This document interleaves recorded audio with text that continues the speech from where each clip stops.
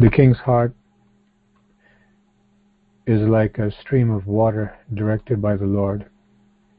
He guides it wherever he pleases.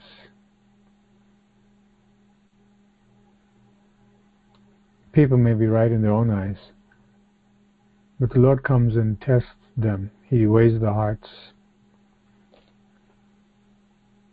It's the greatest thing in life to be able to come to God so that He can show us where we stand. We're given an opportunity to change.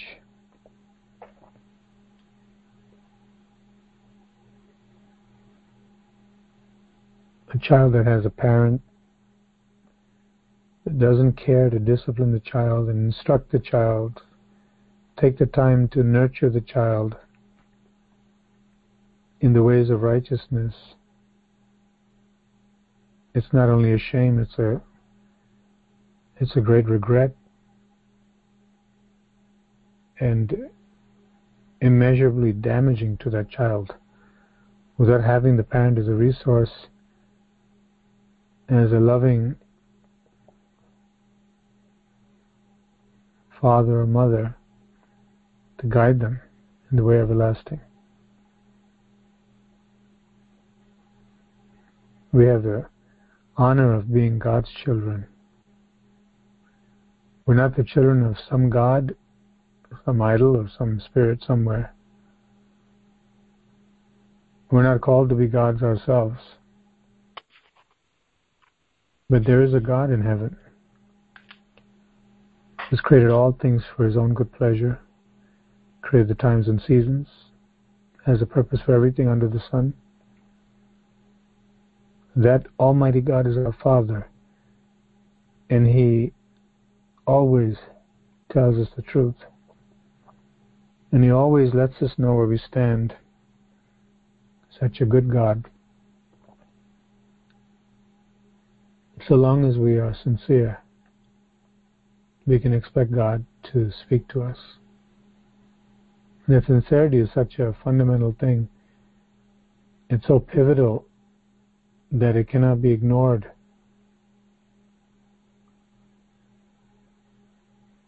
And the only way we can get the definition of true sincerity is from the Bible.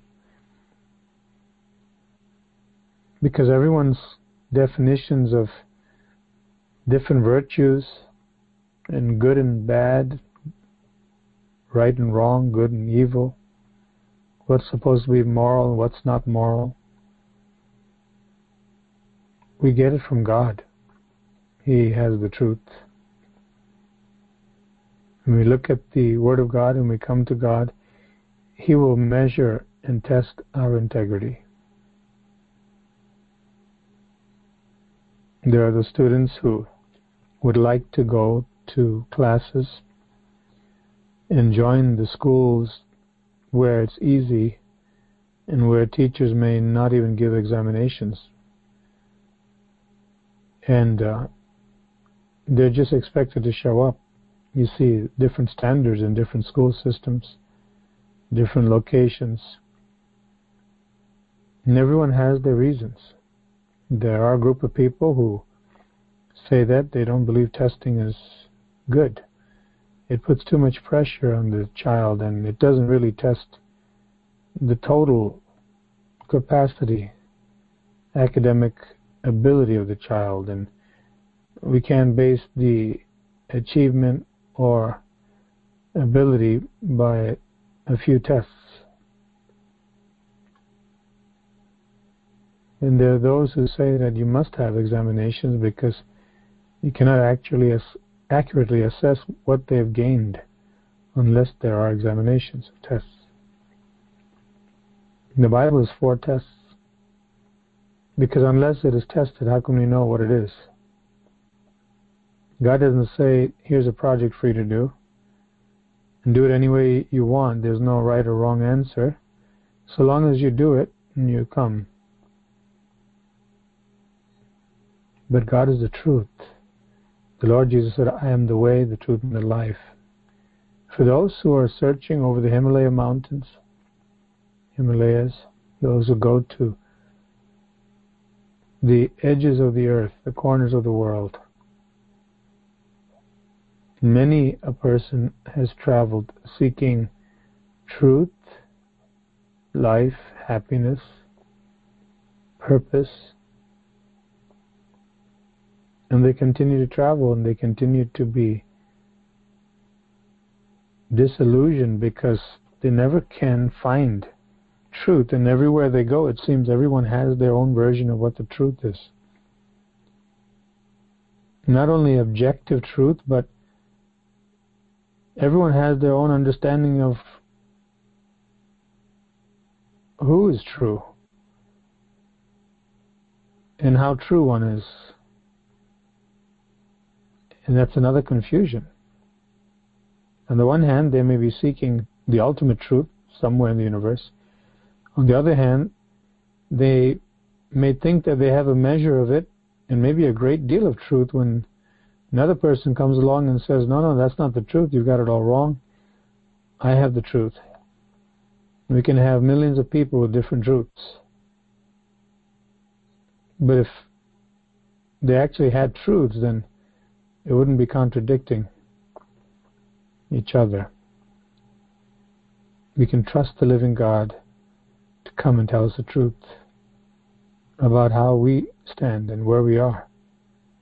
When I say, Lord, you know how honest I've been, you know I'm good, I have a good heart. If we invite the Lord to come and examine us, He'll tell us how honest we really are, whether we are honest or not. And if we're honest, then in what areas we're honest and what areas need to be worked on, where repentance is necessary, because He wants us to be totally honest. So it's a verse, again, we come back to, as we dealt with the other day, but today perhaps from another angle, slightly. Every way of a man, or woman for that matter, or child, is right in whose eyes? In his own eyes, her own eyes. But the Lord weighs the hearts. Now who's right? God or me? God or you? God is always right. Not because He has the power to force His case, but because He is by nature true in truth.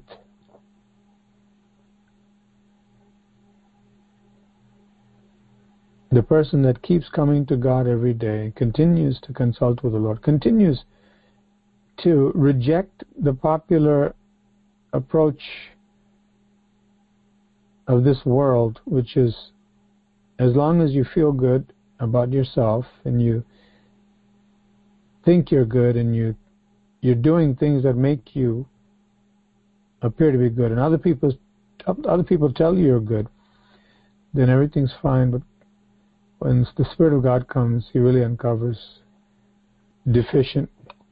God happens to come and give us the truth, the whole truth. The benefit, the supreme benefit of this is I can get into a position where I'm honoring to the Lord. And when we are honoring to the Lord, when we're holy and we are getting closer to the Lord, we become a threat to the devil, and he also loses ground. So it's not simply a philosophical base on which to make sure I'm covering the bases, so to speak.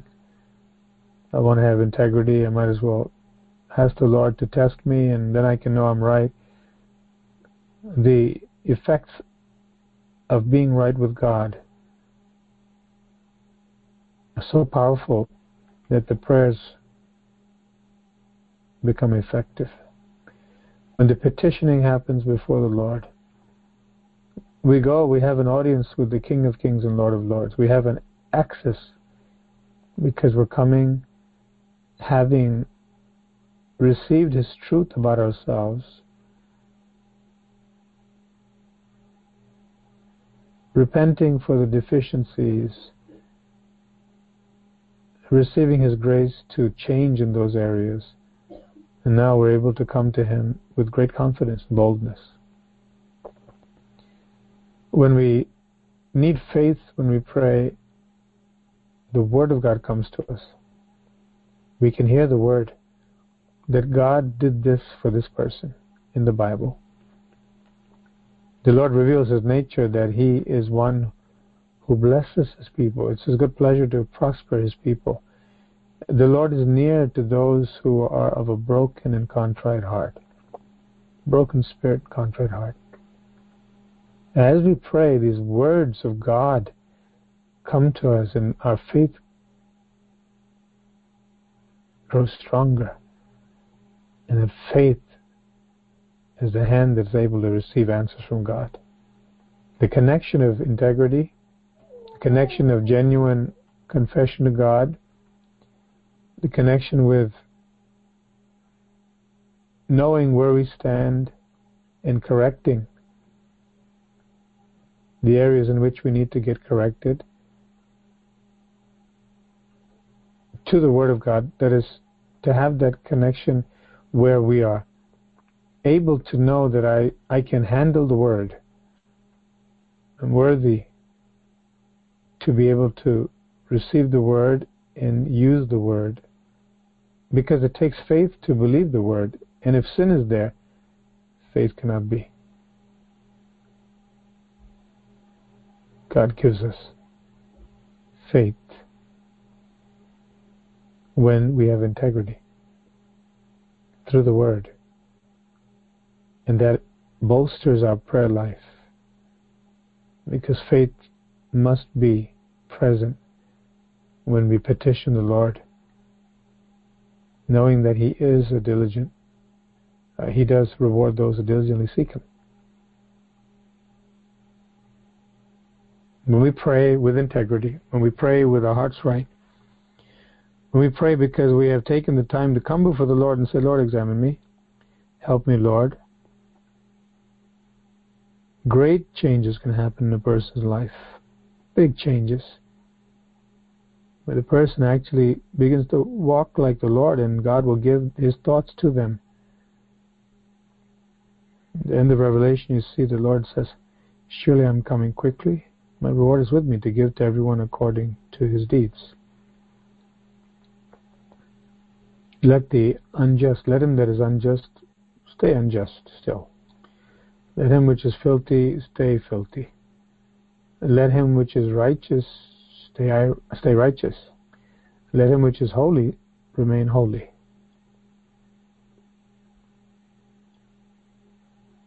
We're able to cross over to the other side from being self-deceived or partially in tune with God, when we are able to shut out every voice, even our closest companions and even our own voice. Because why? Every man's way is right in his own eyes. It's possible. It's very possible to not have a proper assessment of myself, but I have the assurance that when I come to God, He will tell me exactly where I stand. When God is good. He will not always strive, it says. He remembers our frame. We're just dust. Our constitution as human beings, we're extremely fragile, every one of us. There's only so much we can take. God knows that, and so He never, ever overloads us. He's always there to help us in the most difficult times. But through the process, God wants us to come out as gold.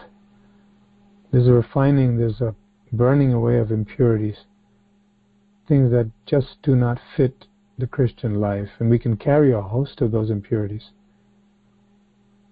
insincerity and other things, and never think much of it until we really come to God and say, Lord, I want to have power with you. I want to have power in prayer. Psalm 66:18. I don't want to have iniquity, Lord, of any sort. We come for their daily checkup. Now imagine those people who've never gone to dentists for years and years. Typically, the dentist will be horrified. In my case, actually, I've had that experience. I've probably gone to the dentist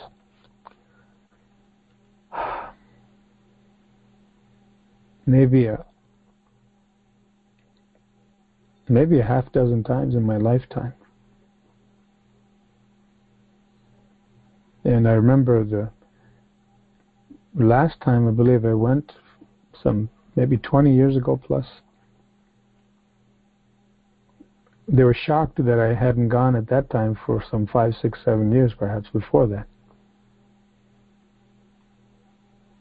But by God's grace, they couldn't find anything really wrong with the teeth.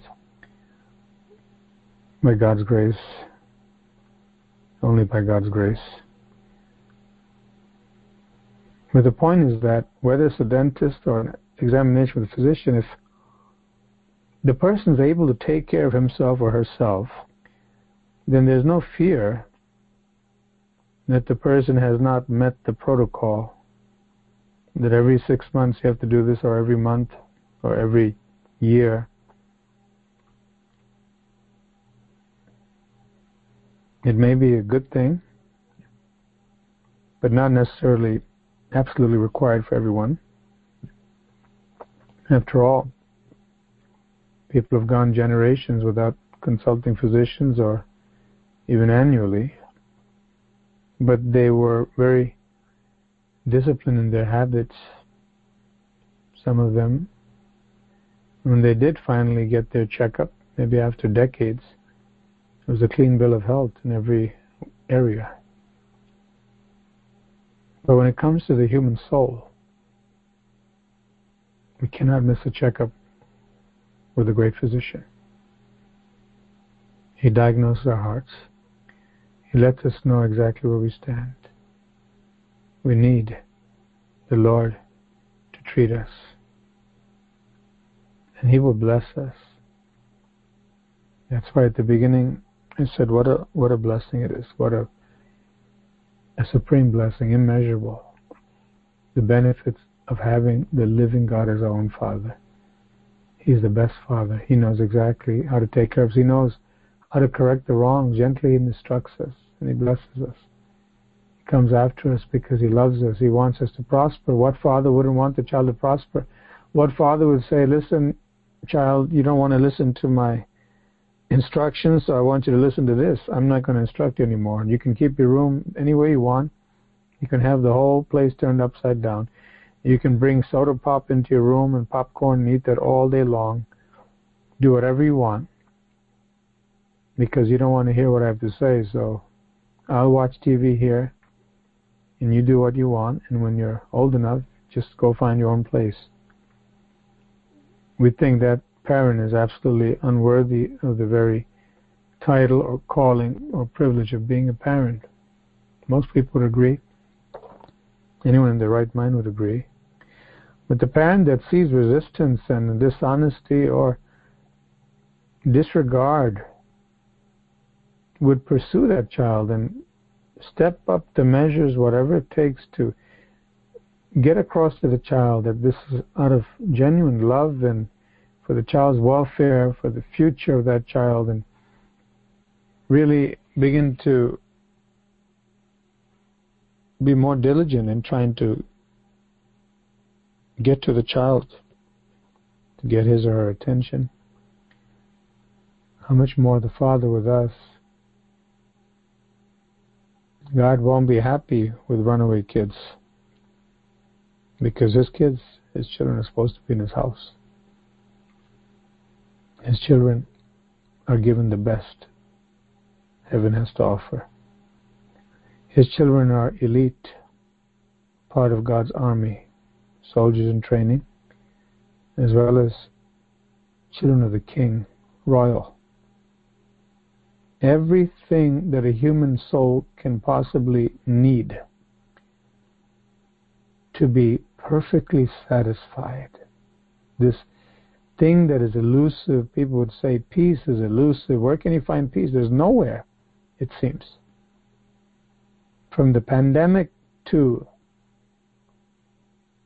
wars, rumors of wars, to feuds in different places in government, locally and nationally, internationally. In the family, person goes to work trying to find peace, and something happens and disrupts the peace. They try to come home and try to find peace, and something happens there. They tried to go to the beach and try to find peace, to the mountains. They do rollerblading, and they go to the Broadway shows, they go to dinners, and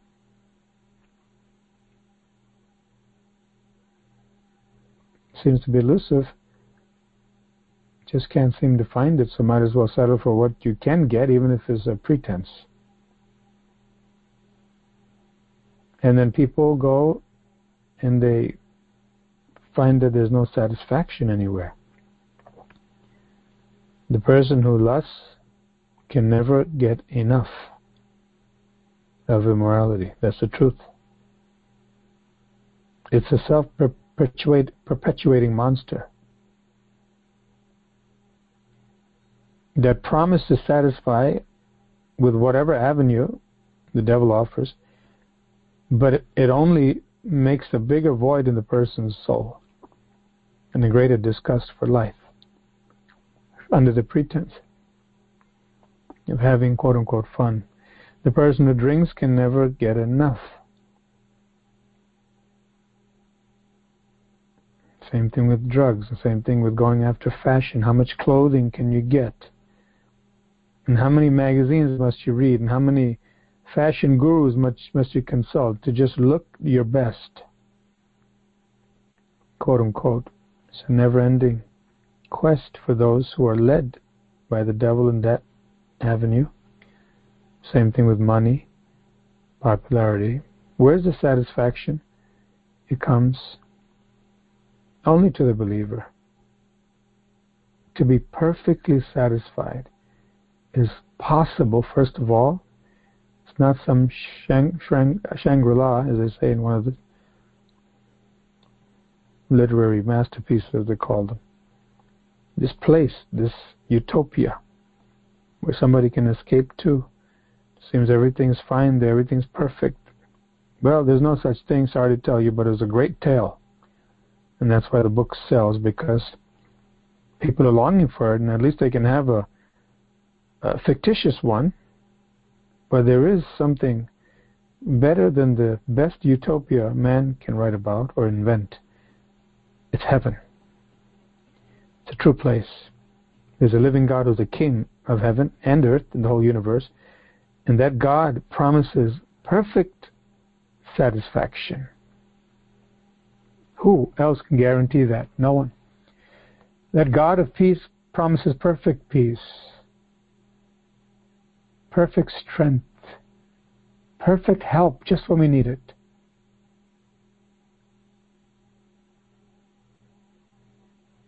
It all hinges on whether we can come to Him and say, Lord, I want you to perfectly diagnose me. You're the perfect physician. I need to know exactly what I've been carrying all these days, how I've been consoling myself that everything's okay with me, when as I come close to you and to your word, I see a whole bunch of things need to change. But the happiness is there that I'm getting diagnosed and coming for the checkup that I can never afford to miss with a great physician every day. And my health can be flourishing day by day. The Bible says in the New Testament, though the outward man perisheth, the inward man is renewed day by day.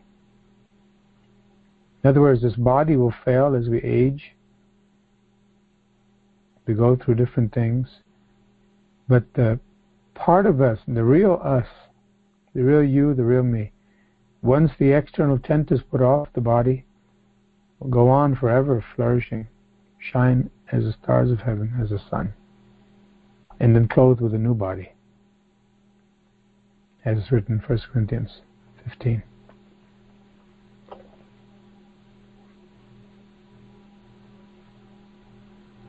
We have in these earthen vessels a treasure, Christ. This clay vessel is supposed to be held with dignity and used to glorify God. And the focus is, it's a vehicle in a temple, but the God who dwells in the body and the soul will at one point dispose of this body and exchange it for a new body. And He will tabernacle with all of us one day, permanently.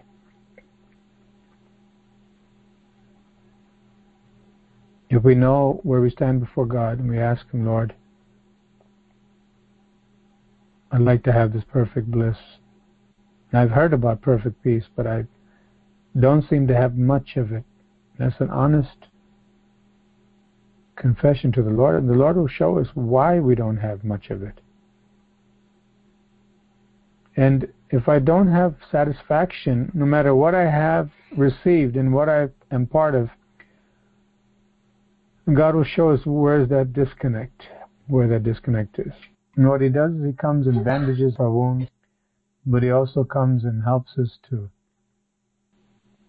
heal and get that foreign substance out, that which is damaging us and harming us.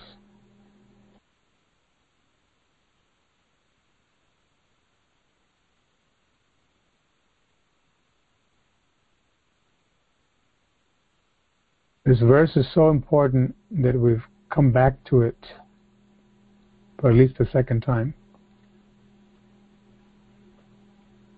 If we can understand how valuable it is that we have someone, a living God who does weigh hearts. He doesn't act like a parent who doesn't care, who gets frustrated. But He loves us, He pursues us, and He chastens us out of His love, because He wants the soul to be saved. He wants to make sure that the part of us that's going to go on forever is in good standing with Him, so that we can live forever with Him. And He's forever helping us to hold and take everything in stride as far as this earth is concerned in this life. To be diligent in what He gives us to do, to be happy that physical Canaan that was given to Israel was God's great delight, to scout out that land flowing with milk and honey and then divide it up exactly as He wanted. And they were blessed. Each person had their own lot. They had plenty. God was happy, very happy. And they were happy until they began to become insincere and become hypocritical. And little by little, they began to exchange the divine happiness, the perfect happiness, for cheap substitutes. They began to get drugged up by the false things the devil had to offer through the surrounding people. And they all together began to despise God's presence and didn't want Him to come and give them a checkup because He loved them. They didn't care about His love. And He said, all day long I was sending you my prophets. I had my hand stretched out to you early in the morning, He said. Early in the morning, I have my hand stretched out to you, sent the prophets to you to speak to you. What did you do? You stoned them, you killed them. My people, you have blood on your hands. Jesus says in Matthew 23 to the Pharisees, He said, you say that if we were living in our fathers' days, we would not have killed the prophets. Jesus says, so you testify that you are the children of those murderers. You're no different. The diagnosis God gives varies from person to person, obviously. Not everyone is a murderer, not everyone is an adulterer, not everyone is a thief, but everyone has sin. And when we become Christians, the opportunity to sin is not taken away, but we're in a probation period. God sees whether we will overcome sin through the almighty power He's given us in Christ, or we will choose to toy with it, make excuses, and try to flock with people who make us think that we're okay. But when we want to know the real state, we can go to God and He'll show us. Even with the Pharisees, the Lord spoke, He preached. But with a number of them, it came to a point where it became apparent that even if they were given 1,000,000 years, they were set on being fake. Thank God that we are called to be genuine. When God sees that, He can work with us. It starts with tears of genuine repentance, a feeling of total remorse, but also accompanied by doing whatever it takes to burn that bridge back to Sodom and Gomorrah, back to the old country where we came from, the land where we were our own gods. We came and submit ourselves to God, the living God, and we do whatever it takes, and that's the proof God sees of the genuine remorse, repentance. And as God shows us one by one, He may show a Christian, you can completely overcome sin. He'll show that to everyone, actually, through the Word. But in this case, you keep failing. I want to show you why. Because you have not prepared your heart to seek me like you should. There were kings in the days of the Old Testament period. They were commended because it was written that they prepared themselves to seek the Lord. Even Ezra, the priest, prepared himself to seek the Lord. That means I check my priorities for the day, and even the activities I do in the name of the Lord, there's a growth. And God is so patient. He's so loving. I thank God. He's the best. There's no one patient like Him. No one more loving than Him. He loves us so much, He will work with us. So long as we don't have this thing called pretense and hypocrisy, come to put on a show before God. If we come to God and say, Lord, I'm a mess because I thought I was reading the Bible, but I was really going through the motions, Lord. Oh, help me, Lord. Or, Lord, when I pray, I allow myself to get distracted and I call it a day. Say that I can tick off that box. I prayed once or twice or 3 times or whatever during the day. But I see my prayers really are not the kind of prayers that should be prayed, Lord, or the spirit behind it. There's no faith. Oh, God, what have I been doing? And Lord, my value system is wrong. My entire way of thinking of spiritual things, and Lord, about church, and knowing the difference between the truth and lies, and it's all jumbled up, and I've been caught up in that. Now I really need your help, Lord. Would you disentangle me from this mess? God can work with such a person, rather than the one who comes with medals all over their shirts, saying, the Lord, you know, I did this, I did that, I am like this. God will say, go away, take off your self-righteous medals and come back to me, and I can help you get the real medals. Hallelujah, the real trophies. Every way of a man is right in his own eyes. God comes along and He weighs the hearts. I'm extremely, forever grateful to the Lord that He never ever told me something to flatter me or something to condemn me when I came to Him sincerely. He always took me gently and talk to me. He does that with all of us, doesn't he? The only thing that needs to happen for God to talk to us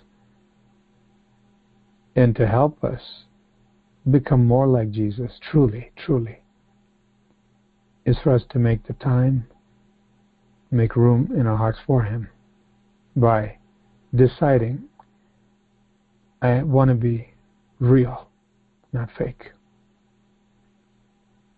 And then what God will do is He'll have us open the closet,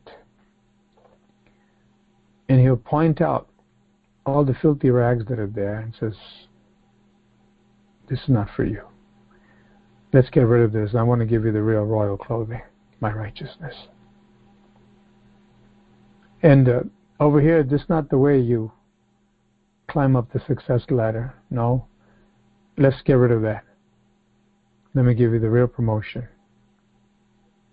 that lasts forever. The true success. And this is not the way you deal with your hormones. As we've seen, it's a tragedy, really. People writing books, even couples and men and women individually, how a man's brain is wired this way, and so what? He has to be a dog. Essentially, that's what they say. In so many words with so-called Christian psychology, a man is wired for intimate physical relationship continually. He's got to have it. If not, you're depriving him of being a man. Is that so? It's essentially what's come out. And a woman's like this, and so, of course, God made both genders with a certain constitution. It's not to be perverted and twisted to the extent that a person thinks or is led to think that there's nothing wrong with a person who continues to lust because he's a man. Is a dog better than a man? Did God make man in His image or not? We can say the people who are possessed with evil spirits do that. But for the believer, if a believer is doing that, that person, if they have any integrity, really called a believer, can know at once, I'm carnal, I'm extremely in the dark, I need to get out. It's a pit. God help me, save me from myself, Lord, help me to be pure and holy. And they say women like to talk a lot. So does that mean it's okay to gossip? They can't help it? And the teenager is going through the hormonal changes. Doesn't mean all of a sudden the teenager has to drink and do drugs and is part of growing up, coming of age. This is the religion of Babylon and Canaan, Sodom and Gomorrah. But God comes and checks us, and He shows us what is the truth and where our hearts are. And there are many, many believers today, the moment someone points out, maybe you need to change in this area, the self-defense comes up. They take their karate stance, kung fu stance, ready to shoot a kick or a roundhouse. The very person who comes to try to help them to really face themselves and change.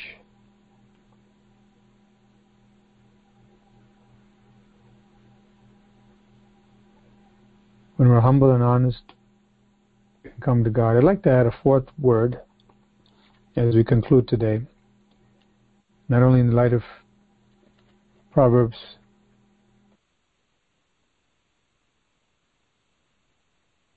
Proverbs 21:2,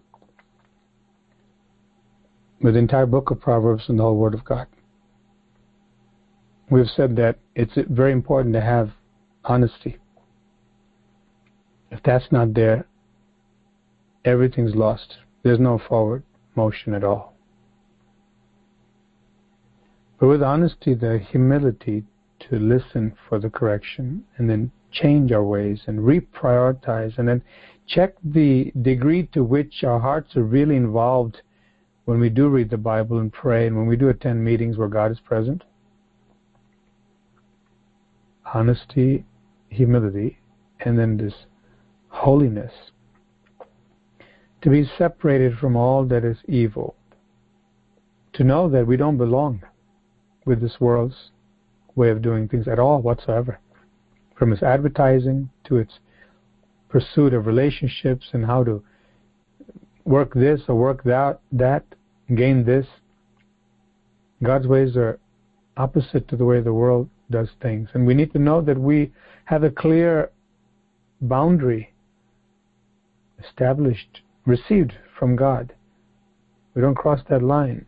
We stay in the land of righteousness in every one of our dealings, whether it's in the home or in the marketplace. The fourth word I'd like to add is absolute requirement, keeping in line with the H's: honesty, humility, holiness.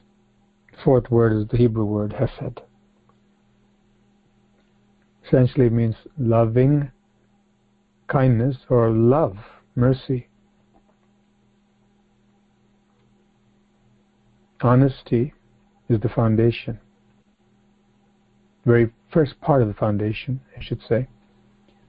Then humility must be there, because if one's honest, they acknowledge, I really do need help. But when the help comes, they refuse it. I'm not taking that right now. Or I'm not taking that part. All is lost. But genuine humility will say, I can see exactly that I'm a mess in this area or in these areas, and if this is what I need to do to change, I'm going to close my mouth and listen and start working. Do what I'm told. The third thing is holiness. As I am honest, admitting the problem, and then taking measures by listening, I also understand that the whole nature, my entire being, is not a question of changing one thing or another thing, a few things, but I need to understand my identity. That as a believer, I'm holy. I'm something different from the people of this world. Absolutely different. I'm from above. And so there's a desire and dignity to want to reflect my Heavenly Father.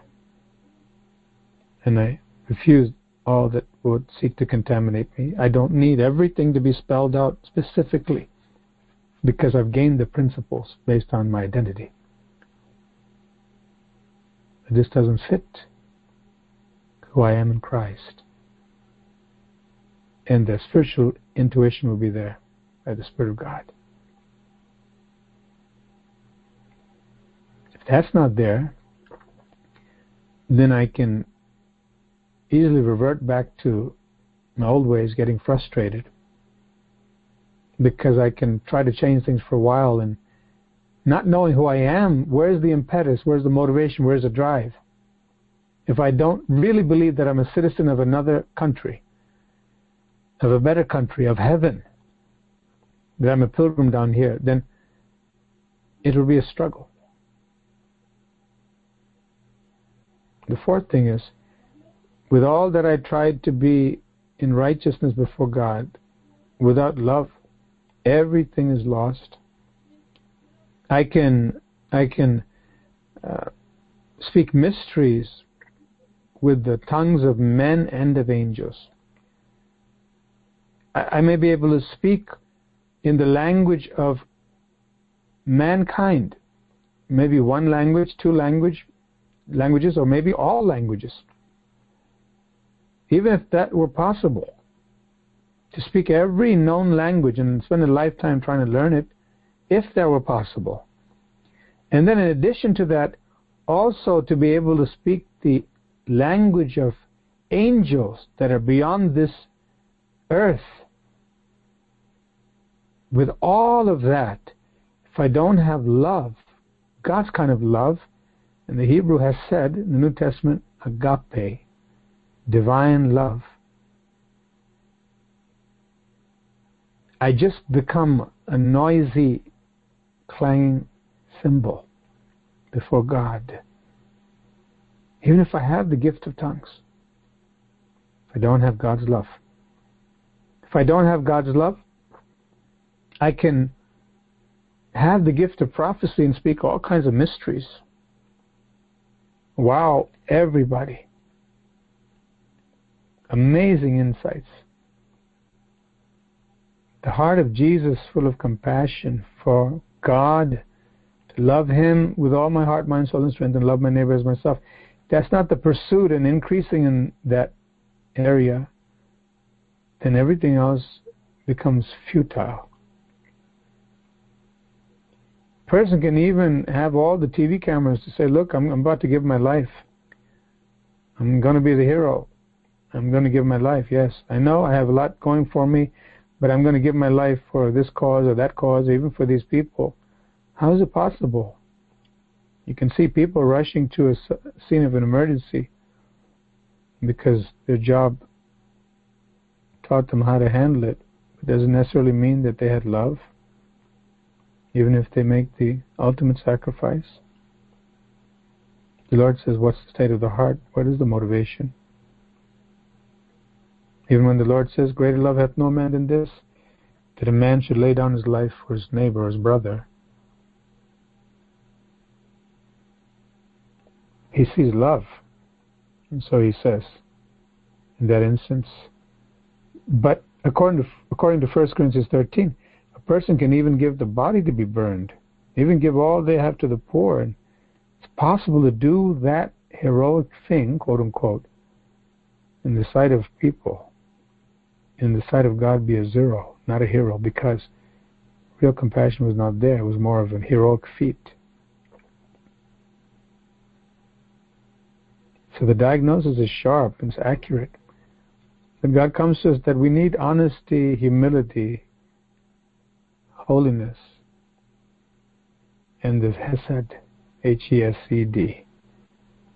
This loving kindness is a disposition. I want to love. I really got to love. I have to love my spouse the way Jesus loves me. I want to love my children the way Jesus loves me. I have to love my neighbors as Jesus loves me. Even my enemies, the people that I can't stand, I've got to have the compassion of Jesus.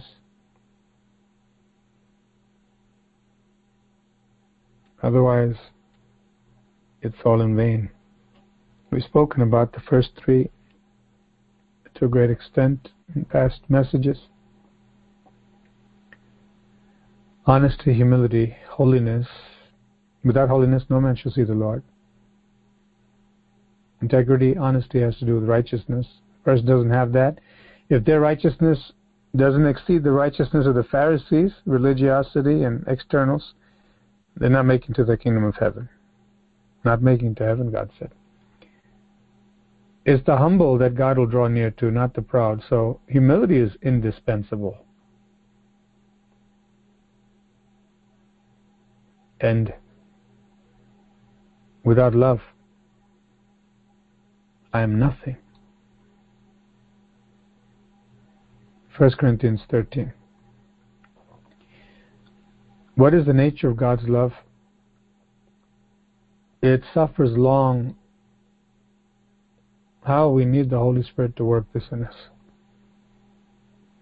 We need His help.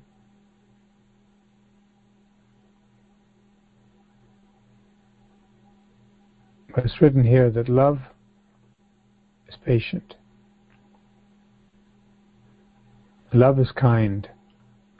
Hesed, this loving kindness, indispensable fourth quality for a person on their way, his or her way to heaven, to be an authentic Christian, to press in and say, Lord, do I have these qualities? How much honesty do I have, Lord? Maybe the Lord will bring up to your mind, in this case, you were not honest. Maybe when you said something, you were not as honest as you should have been. You made a transaction, it was not so honest. Maybe you deceived someone close to you in different ways. And we come to God, and God says, I can remove that from you. I can give you the real thing. Humility may be a struggle, like a yo-yo, up and down. Sometimes humble, sometimes not. With certain people, humble yes, others no. There are certain people who carry racial prejudice. It's deep in their veins. Others who carry prejudice based on people's status, financially. It's a sad thing. We have to know that we're nothing. Anything good we have is from God. We need to be humble and not have a haughty eye or despising look toward anyone.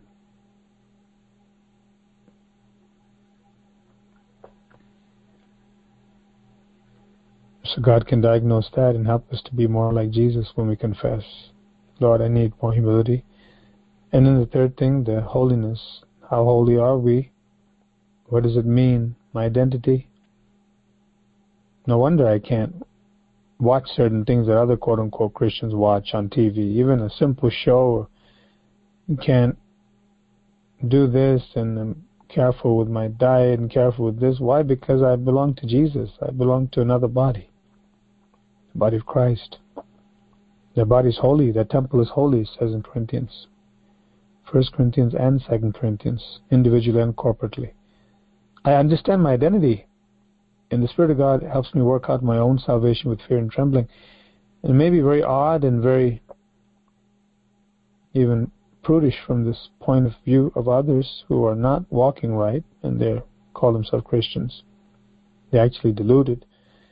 But we're not here to please man, we please God.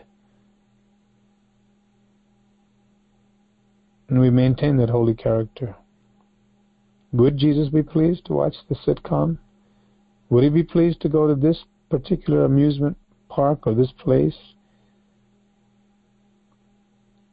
Many a person in the world say that's legalism. You might as well leave the world if you can't do the things that we all have to do. We have to go out. We have to do this. We have to have dinner there. We have to go to this thing. We have to catch a movie here. They're all deluded, intoxicated. We don't have to do anything if God doesn't want us to do it. And many things he prohibits because the Lord will not be honored in those places. He'll be dishonored. And our allegiance is to the King, our Lord. There are many, many things that we do as believers that are completely satisfying, wholesome, total blessing that the world knows nothing of. They can't understand it, and neither can lukewarm believers, because they are worldlings. They're attached to this world. They want to have one foot in heaven, one foot with the world. And so that holiness is important, without which no man shall see the Lord, Hebrews 12:14. These things are indispensable. The fourth thing is the Hesed. Love is patient. Hesed is patient. Agape. Hesed in the Hebrew, agape. In the New Testament, it's parallel. It doesn't envy. It's patient, kind, doesn't envy. Love does not parade itself. We will be put into situations, God will allow it to test the quality of our love, the degree of it, so that he can help us, because we can think that we're right in our own eyes. Proverbs 21:2. I'm a pretty loving person. And then he shows us that the kind of love he's talking about is his love. And I can go to God and say, Lord, I'm such a far cry from that place. Help me, Lord. And he'll say, put yourself to death.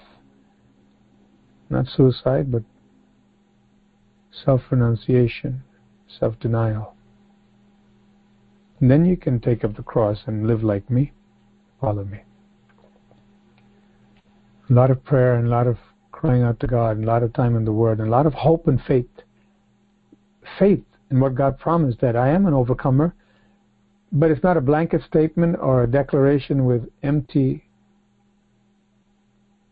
hearts behind them, but knowing exactly how to get to that place. God has shown me how to do it. I'm going to be diligent, because these are indispensable. Love is does not parade itself, look at me, is not puffed up, arrogant, does not behave rudely. This Hesed that we need to have doesn't seek its own personal gain. What can I get? Is not provoked. The word easily is not there. They inserted in the King James, but the Greek easily is not there. It's just simply love is not provoked. Doesn't mean that we can't be provoked to righteous indignation, but it's talking about this anger and annoyance that comes because somebody's done personal harm to us or annoyed us. There's a growth that God is looking for. He'll help us with. We need Him desperately. God will help us. Love, the type that doesn't get provoked. The type of love that thinks no evil, doesn't keep a record of evil. How hard that is when someone's been wronged repeatedly by the same person. Humanly speaking. But through Christ, I can do it. Because it's no longer about me. It's about Him, what He told me to do. To have His heart in forgiveness. 1 Corinthians 13:6 does not rejoice in iniquity, but rejoices in the truth, bears all things, believes all things, hopes all things, endures all things. Love never fails. The gifts will fail, not that they're inadequate for God's use now, but there will be no need for prophecy in heaven, no need for tongues, because we're going to know exactly as God knows us. It's for a duration, but the love, it's forever. The world thinks it knows about love, puts heart signs and arrows through the heart and all kinds of big, ostentatious expressions of so-called love.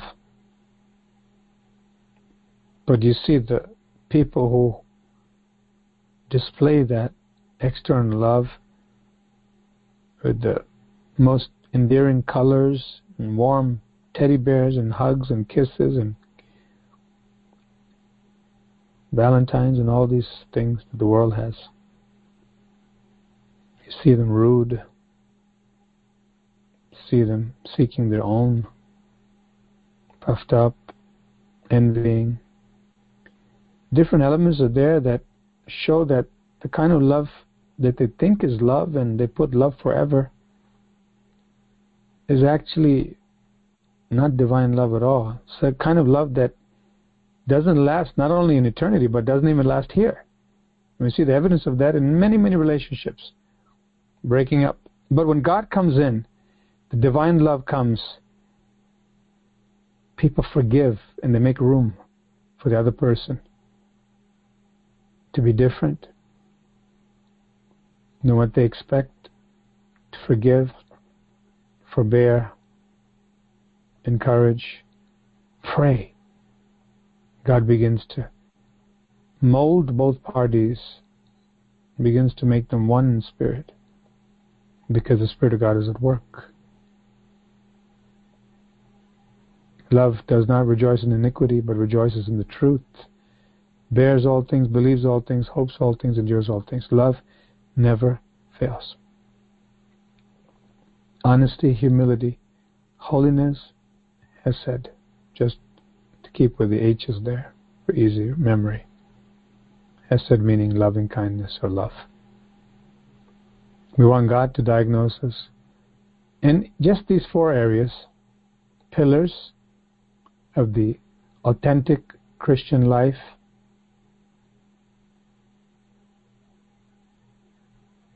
If we kneel before the Lord in prayer and say, Lord, these 4 indispensable qualities, without which I cannot make it to heaven, Lord. It's your blood that has washed me and made me fit to receive these graces. But it's up to me to cultivate them and to stay in them, to reflect your nature, to abide in you, to walk like you. Lord, will you diagnose me, give me a checkup? What do you see, Lord, when it comes to honesty? What is my BMI or What is my cholesterol level? What is my fitness level? Lord, are my respirations in keeping with the standard?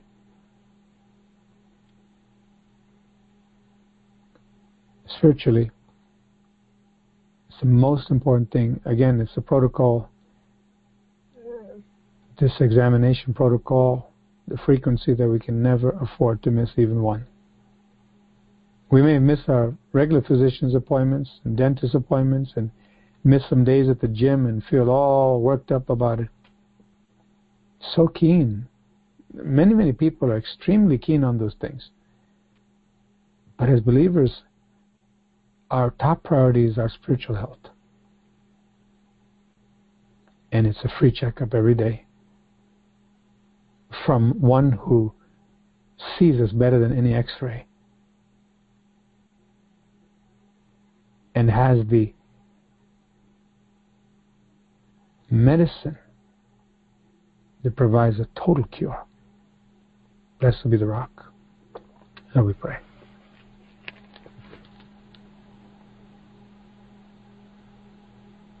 Father in heaven, help us, Lord, to be broken before you always, to love you, Lord. You are our help, O Father, O Father. Thank you, Lord, for giving us the truth. Lord, we want to be right, then we can have power with you. Our prayers can be effective. Oh, Lord, you said the effectual, fervent prayer of a righteous man avails much. Surely righteousness is connected to these four qualities. This honesty and humility, holiness and Hesed. I pray that each one of us, Lord, would take stock of how many checkups we're getting with the great physician.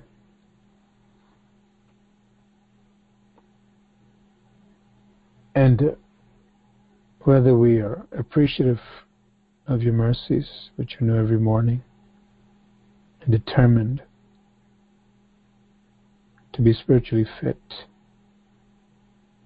to do great exploits in your name, Lord, for the kingdom of God, for you, the glory of your name, the honor of your name. Thank you, Heavenly Father, for ministering healing to our souls, our minds, our Father, and our bodies. Heavenly Father, I pray continue to heal anyone who's sick, oh Father. Thank you for joining us together as the body of Christ to intercede for one another. And thank you, Lord, for helping us, Lord, even through this night, Lord, with some difficulty, Lord. I thank you, Lord, for quite a while. We had much freedom and joy. I thank you for the Spirit of God moving. I thank you for helping others who are going through sickness and afflictions from the enemy. There's a greater glory ahead. Lord, the spiritual warfare is intense when the stakes are high and the enemy knows it. I thank you for teaching us to endure. Lord, teaching us to make sure that we come to you for the checkup, keep our hearts right, then we can have power with you, and our God will come down and defend those whose hearts are loyal to him. Thank you, Lord, as we heard with Hezekiah last night. You're looking for people that are prepared to meet you. I thank you, Lord, for preparing us to be victorious and accomplish, Lord, much in the days that we've been allotted, not to waste even a moment, but to seek the Lord our God, to love you with all our hearts, mind, soul, and strength, to love our neighbors, we love ourselves. Thank you and praise you, Father. In Jesus' name, amen.